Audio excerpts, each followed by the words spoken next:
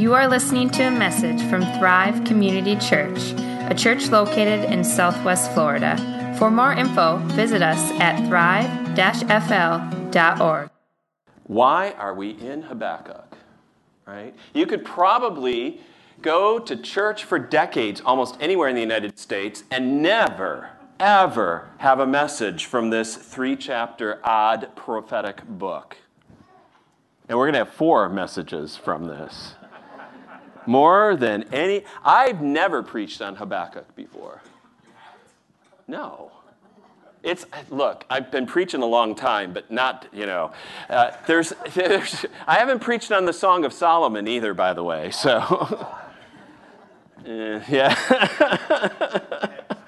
There's a few others, but it may seem like, why would you take the time to do that now? I think this book is so relevant to our day and age and our time right now. It is worth going through.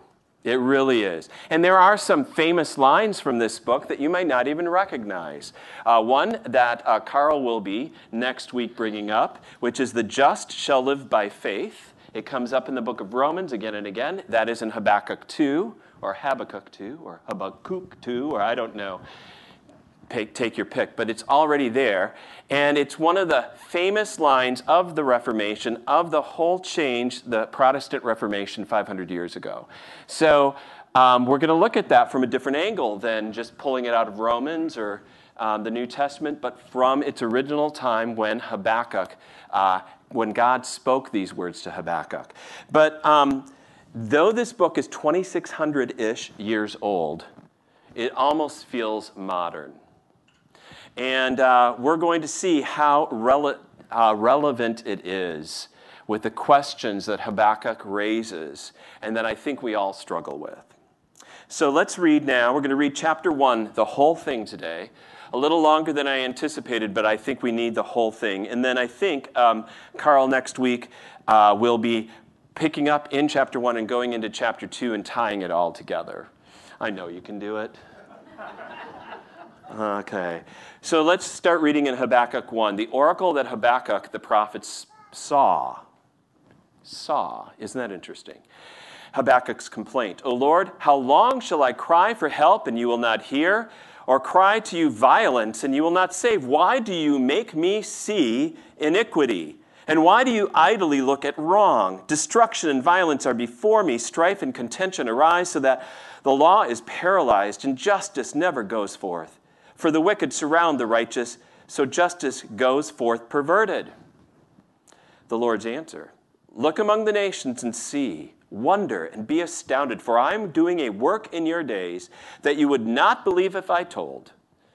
For behold, I'm raising up the Chaldeans, that bitter and hasty nation, who marched through the breadth of the earth to seize dwellings on not their own. They are dreaded and fearsome. Their justice and dignity go forth from themselves. Their horses are swifter than leopards, more fierce than the evening wolves. Their horsemen press proudly on. Their horsemen come from afar. They fly like an eagle swift to devour. They will come for violence. They all come for violence, all their faces forward. They gather captives like sand.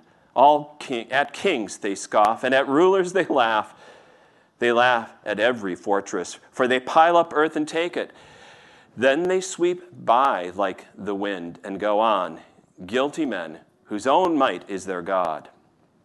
Habakkuk responds, Lord, are you not from everlasting? My God, my Holy One, you will never die.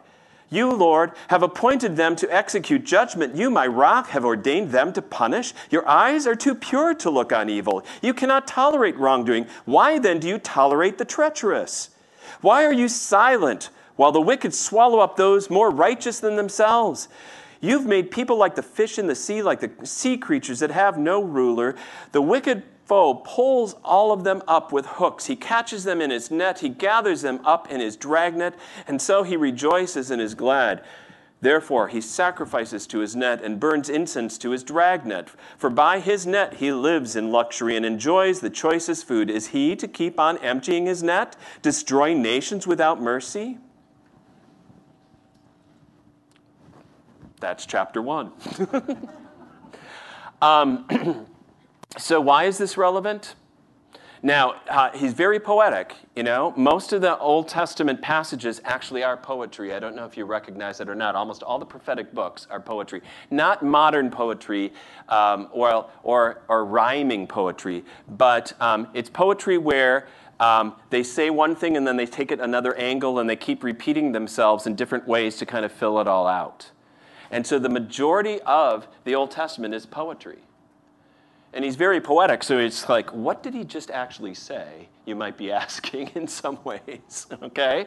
But I think there's going to be some good here. So what we're going to look at to understand the relevance of this text is we're going to look at, first of all, what Habakkuk saw, then what he did about it, and then what Habakkuk heard from God in response, and what this all meant, okay? What he saw, he says it right away. It's an oracle that he sees, which is interesting. He says, why do you make me see iniquity? And the word for iniquity in this text is actually like inequity, things that are just totally topsy-turvy in this world, things that are not quite right. Everything's twisted and bent and broken, and there's injustice and there's violence. Basically, Habakkuk is just watching the 6 o'clock news. Have you ever noticed? But he's not desensitized to all the violence in this world like we are. It's like, whatever, it's just another murder, it's another knife. When I was living in Baton Rouge a long time ago, I think there was almost a murder every day in that city in the 1980s. And I was at LSU at the time. And after a while, it's just like, okay, the stabbings and the shootings don't make the news anymore because there's just too many murders. It's just amazing, our society and the violence that we have within our own society, let alone around the world. And he's not desensitized to it. In fact, he brings up big questions to God about all of this. He knew the times he was living in. I wonder sometimes if we recognize the time we are living in. Ecclesiastes, there's some real wisdom in that book. I have preached on Ecclesiastes before, okay? And in Ecclesiastes 9, it says, "For man does not know his time. Like fish that are taken in an evil net," very similar to what Habakkuk said, right? "And like birds that are caught in a snare, so the children of man are snared at an evil time when it suddenly falls on them." Habakkuk understood he was living in some pretty evil times. Prior, he had some good times. He had lived through what was called King Josiah's reign in Judah, where Josiah, this young little kid on the throne, created a whole reform movement that had swept through, and the corruption was eliminated, and people started to worship God again. And the inequities, the exploitation, the issues with all sorts of people were taken away, and people were actually treating each other fairly and justly. But then, the reform that seemed to have swept the nation, and you can read about this in the book of Kings, and I think Chronicles, it died when Josiah died. It was about 3 inches deep. It was pretty shallow in the lives of people. Because when he died, his sons took over as king of Judah, and they did evil in God's sight, and the people just went in all different directions. That's when Habakkuk, is writing this letter. He saw the, quote, better time, relatively good times, okay? And now he sees how much more wicked they are. There are times in history where things are going pretty good or relatively good. And most people have a lot of hope that, when I think my parents, when I was growing up as a child, my parents basically believed that my life and my future was going to be probably better than theirs. that they had gone through some tough times in the United States, born in the 30s into the 40s. They faced childhood during World War II. They were getting out of the Great Depression. They came into the 50s, got married in the 50s, and then started having children. And they were looking towards the future and seeing the progress, more availability of all sorts of things. It wasn't just technology, but just a lot of things in life were improving. And we kind of assume that good times are always here to stay. Right? Another time in the history of the United States, I think after the Civil War, when we finally rid ourselves of at least the blatant issue of slavery. We were still dealing with its aftermath. But from the 1870s through about 1910-ish, there was a period of time when a lot of people saw progress, better situations for life in agriculture, in society in general, lots of improvements, lots of options for a lot of people. Not everybody, but most people did. But then, the beginning of the 20th century, we saw World War I. That seemed like a very evil time. The whole world was on edge. And then the 1918 to 20 flu pandemic. And then the Great Depression and World War II and the Holocaust. Those were tough times. Evil times. Where are we now? It's a good question, isn't it? I don't know if as many people have as much hope in the future anymore. That we're having children. Little Liam was born 3.5 weeks ago. Woohoo! Congratulations, y'all. And we're still showing hope, but at the same time we're wondering if our children are going to have as good of a life as we had. And in 2009, Timothy Keller did a 5-part series on this book.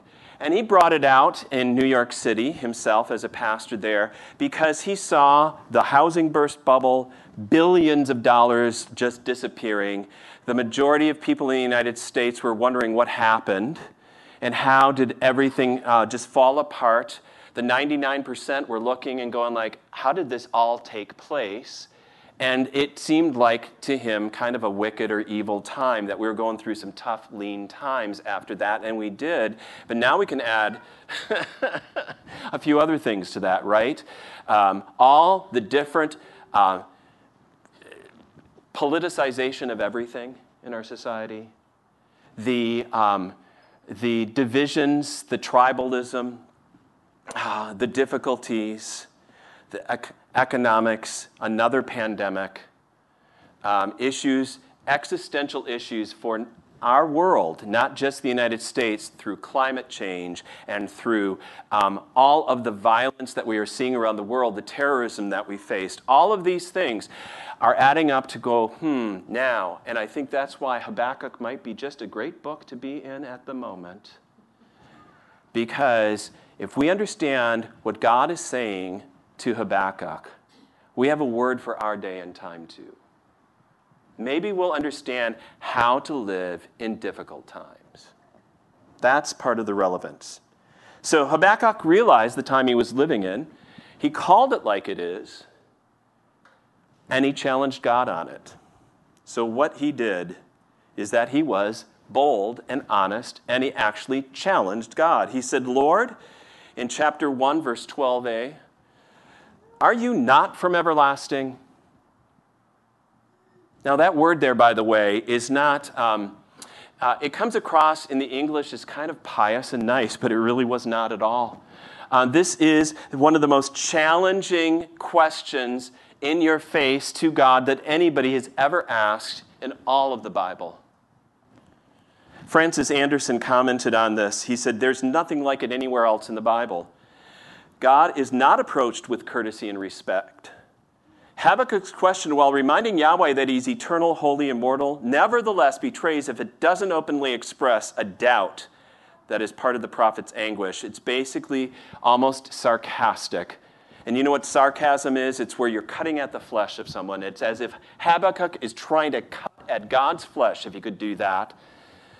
and say, I thought you were infinite. I thought you could handle this stuff. What?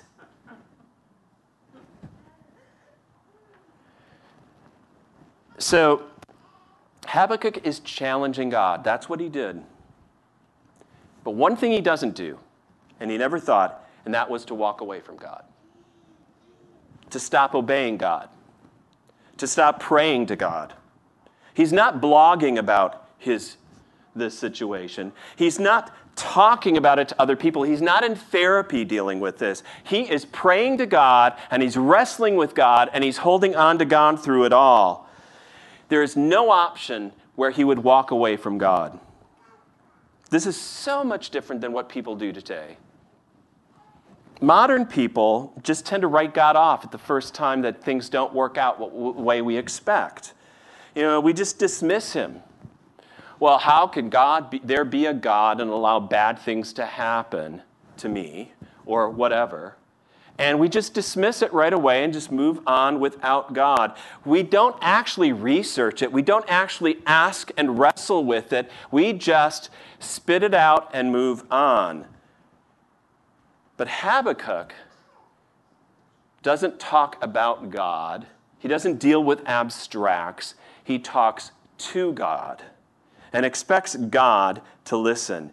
And he's asking God to kind of square this circle. Try to tell me how this is supposed to ever work out. How are you going to rectify all the injustices in this world? How is this happening? Now, so the Bible is filled with a lot of these questions. It's not a book. It's not a dictionary. It's not just a bunch of information. It's not a lot of little definitions. It's not just rules. It's no owner's manual. It's not, okay. It's a dialogue from the beginning. And God asks some of the most profound questions, but you are called to ask questions too. Not hypothetical, abstracted questions. Rather, address God directly. Keep in dialogue with him, especially when you're angry or upset or grieving or doubting or struggling. Now, you might go like, whoa, wait a minute. I've never had a pastor tell me to do that. Well, I know, because in traditional religious communities, the last thing you're ever supposed to do is question God. No. You've got to keep God on your good side. You've got to look like you just believe anyways, and just don't even think, just believe. And there are a number of Christian churches, and not this one, I don't think, where that basically believism is what they really believe in. If you just believe it hard enough, it's going to happen. And they almost make faith itself the faith rather than the faith in the God who gives promises and who promises to be there. And that traditional religion almost treats God as if you have to be on pins and needles with him. Don't ask too many questions. Just kind of go along with the flow. Just keep believing. Dismiss. And the Bible again and again says, no, call a thing what it is. Put it right in front of God to let him know. But trust him even if you don't understand. But challenge him. God is worthy of your questions. But Habakkuk is neither the modernist who just dismisses God and walks away, or the traditionalist who is afraid to say anything to God. He's not going to let God off the hook on this one. And yet, he basically says, God, I cannot figure out what you're doing at all in this world right now. But if I can't figure out trusting you what you're doing, I definitely can't figure out without you in the picture. So what is he doing? I would say he is unconditionally, faithfully wrestling with God. I don't know if you realize this in the Bible, but there's some pretty dark chapters. There are a couple of Psalms, Psalm 88, I think, and Psalm 39, that are just really like the psalmist is saying, just leave me alone, God. Let me just sit in my own darkness right now. I can't handle this. And they don't really make sense. And you go like, oh my goodness, why are they even in the Bible? And there are chapters like Habakkuk, the whole prophet. we could have not had this 3 chapters in the Bible, and you'd go, well, you know. Or like Jeremiah complains a lot. He's kind of the whining prophet, if you ever read him. He's a young teenager when he gets called, and he just whines a lot. But then there's also Lamentations, a book that we believe Jeremiah wrote, and, of course, the book of Job.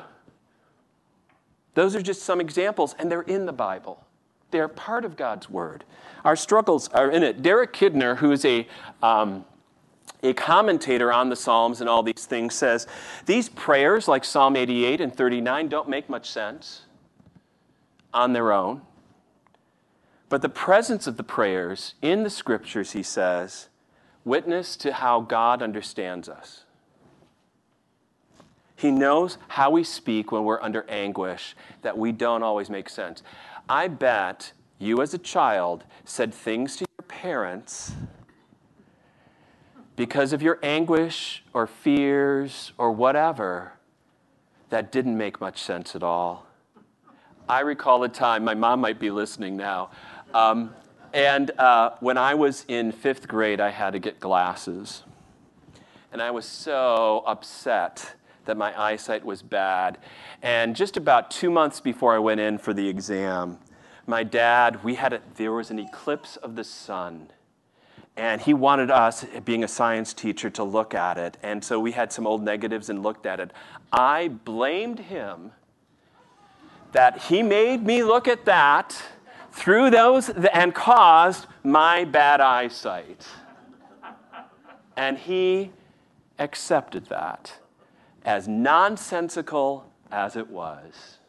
Do you get it? So, why doesn't God just smack Habakkuk upside the head, you know? Smite him a little. Why is this in the Bible? Because I think God preserves these types of prayers. They're precious to him, even when you're angry or upset with him. God says, I'm going to remain your God no matter how bad your attitude might be towards me, or how foolish your questions are, or how limited your understanding and challenges are of me. I'm going to still be your God. I'm going to be faithful to you even when you can't handle it and you don't know what to do with it. You can have it out with me, but you're going to be with me, and I'm going to be with you. That's how we face difficult times. We don't dismiss God. We don't write him off. He won't leave us. And we don't fall into simple believisms to kind of just paste over the difficulties or struggles our lives are having or this world is having. We faithfully, unconditionally wrestle with God, just like Habakkuk. So, what did Habakkuk hear from God as a response to his first question? God says, look among the nations and see, wonder and be astounded, for I'm doing a work in your days that you would not believe if I told. Basically, Habakkuk, I'm doing something, but you won't believe it. And Habakkuk doesn't. Yep. How in the world are you taking a more treacherous nation, the most evil nation on this planet at the time, and using it to punish us? We're not that bad. Maybe I complained a little too much. I don't know, but we're not that bad.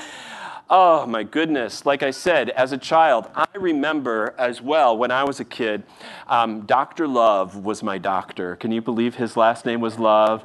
He's a great guy.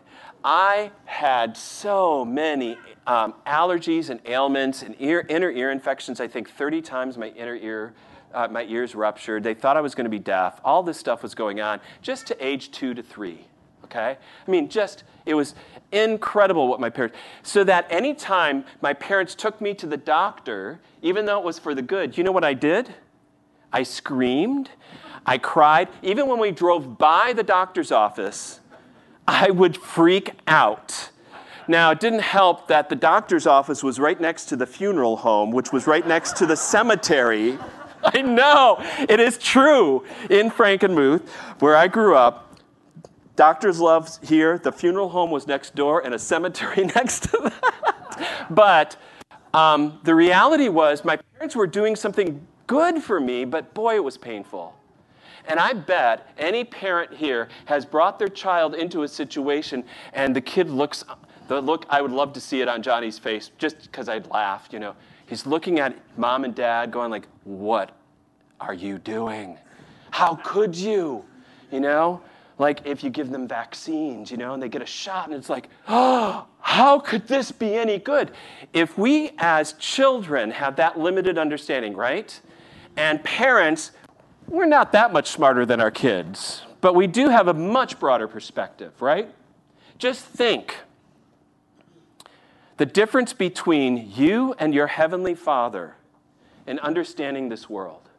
Just think what that difference and how vast it is. It's like a piece of sand, how limited we have, to the entire universe, what God has and understands. So if we can, out of love and protection and the good will of our children, do things that are difficult for them to bear at the moment, what do you think God is doing? And we can look a little back in perspective on all this. Habakkuk was stuck in the middle of this difficult time. But we can look back and realize, you know what's fascinating? I don't know if you've thought about it this way. But the children of Israel were taken into captivity in Babylon for 70 years, where Jeremiah says, you know, build and plant and settle. You know what they did in Babylon? That is where the synagogue was developed. And a lot of other wonderful, like, cultural expressions developed there.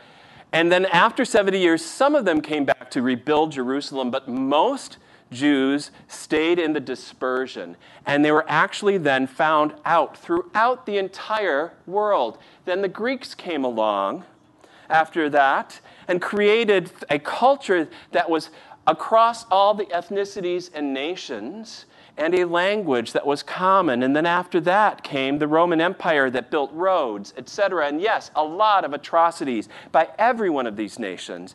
And yet, when Jesus shows up on the scene, and when the early church starts to proclaim the resurrection and the good news of Jesus Christ, wherever they went, throughout the entire world, there was a synagogue of God-fearers and people who already believed in the one true God, who are ready to receive the good news of Jesus Christ.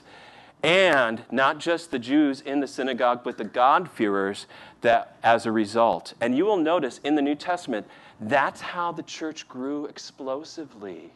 Was through the network that all started with God using Babylon in a way that Habakkuk couldn't understand at first. Fascinating, isn't it? We look at places like I was in India in, I think, 2005. And since, I think, 1967 or 69, no foreign missionaries have been allowed into India. And we say, oh, my goodness, how terrible. But guess what? The Christian church is growing phenomenally because it's an indigenous church. Same with China. When the communists took over China and all the Western missionaries were kicked out, we thought, oh, there goes, the whole... Guess what?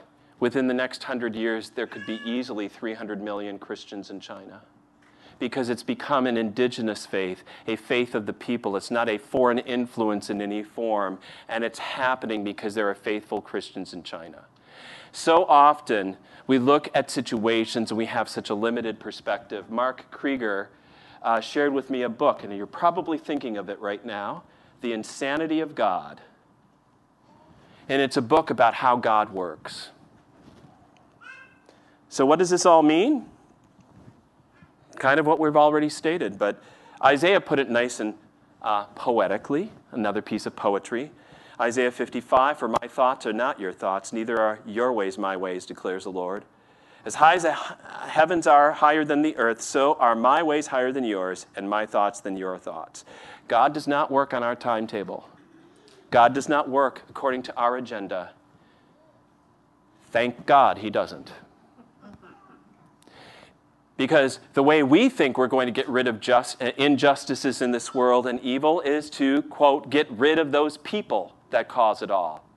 And if God said, I'm going to wipe out every injustice in this world, no one would be left. Not me. But God works so profoundly differently than how we think we're going to solve the situation. Don't lean back on that. Okay. For he comes into this world not as an Alexander the Great or a Nebuchadnezzar to plow over people, not with any protection in himself, but the vulnerability of a little child. In Jesus himself, he comes not to enact justice by taking vengeance on all the injustices, but enacting justice by receiving all the injustices into himself, by facing it all, by feeling it all, by experiencing it all. Habakkuk was confounded by one of the big questions of this world, and we're still struggling with it.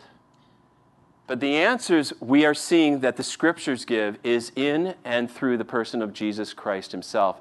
And do you know that Paul, one of the apostles, actually does quote not just once, but a number of times from Habakkuk. And one of them happens to be when he goes to a synagogue in Pisidian Antioch in Acts 13. And this is what he says. Let it be known to you, therefore, brothers, that through this man forgiveness of sins is proclaimed to you, and by him everyone who believes is freed from everything from which you could not be freed by the law of Moses. Beware, therefore, lest what is said in the prophets should come true about you. And here's Habakkuk. Look, you scoffers, be astounded and perish. I am doing a work in your days, a work that you will not believe even if one tells it to you. That's what Jesus does. A work in his day and our days that we're like, what? How do you do that? Jesus is the ultimate example of bringing redemption out of suffering and injustice. Bringing salvation out of facing judgment and light out of the darkness of Good Friday.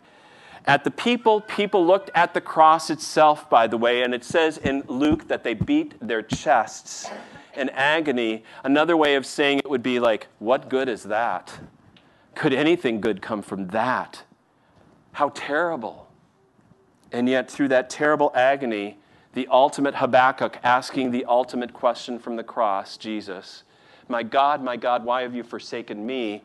Why all this injustice? He dies in agony to bring about a true righting of all wrongs in this world. The only way that can be done through the gospel, through forgiveness of sins, through a whole new start, a whole new life. If you haven't figured out, I kind of believe we're living in some very difficult times. We might need to call it what it is.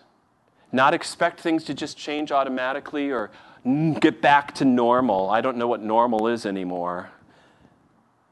How do we do it faithfully? Wrestle with God on it. Pray. Hold on to him. Don't let go. Trust that God is the one who did an amazing work, though Habakkuk couldn't see it, through the whole issue with Babylon. He's the one who does the amazing work, though no disciple could see it, through the death of Jesus Christ and his resurrection. Can do what nobody might understand today, what he's doing, and still bring about his kingdom spreading and growing in ways that we've never seen. Because God is faithful, and he loves us even when we are frustrated and angry with him and at questioning him. And we can wrestle with him through it all. And still realize that nothing in all creation will ever separate us from God's love. Nothing. And ultimately, he's working it all on his timeline for his glory. Let's pray. Lord, thank you for this ancient yet so modern prophetic word from Habakkuk. Help us, Lord, to struggle, but more than that, to hold on to you and to even take your promises and speak them back to you and say, Lord, somehow you're going to do this. You're going to make this work out. We don't see it right now. Lord, we do see injustices around this world. Right now, we see our brothers and sisters in Haiti that we've worked with in Mission Haiti are facing so much turmoil, the gang violence and the political corruption and the natural disasters.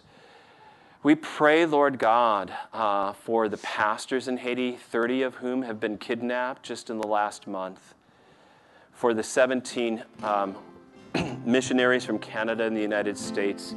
We pray for their protection. We pray for your church, Lord, that is facing so many obstacles in that nation. We pray, Lord, that you would have your way there. There is so much that's been wrong for so long. We ask for your mercy and grace. We lift up to you, O Lord, those who are facing illness and difficulties in our own midst here at Thrive. We pray your healing upon them. We pray that you have us grow closer to you through all these things, and that we can walk alongside each other, bear with one another, and love one another as you have loved us, Lord Jesus. You know our campus ministry, Lord. You know also our work in this community. We pray your blessing and guidance. And when we do face difficulties and obstacles and things that don't seem to go the right way, Lord, we just ask that you would, that you'd give us a faithfulness to wrestle through those things, to lay them all at your feet, and to call on you even in our weakness so that your strength is perfected. Lord God, as we move forward in this service, we will again celebrate how you work in mysterious ways, how on the night you were betrayed, you would give us your very self in a most precious and intimate way in the Lord's Supper. We pray, Lord God, that we would receive it for all it's worth, and Lord, that you would, we lay down all our sinfulness. We confess all that to you, knowing that you are faithful and just and will forgive our sins and cleanse us from all unrighteousness. And we pray, Lord, too, that you would take our offerings that we will collect in just a moment and use them, Lord, for your kingdom's sake. In a world that doesn't make a lot of sense anymore, Lord, we know that you will ultimately work all things for good. And we want you to use us to help bring a little more of that about in our ministry here at Thrive to this community and world. All these things we pray in the name that we're going to hold on to forever and celebrate always, the name of Jesus.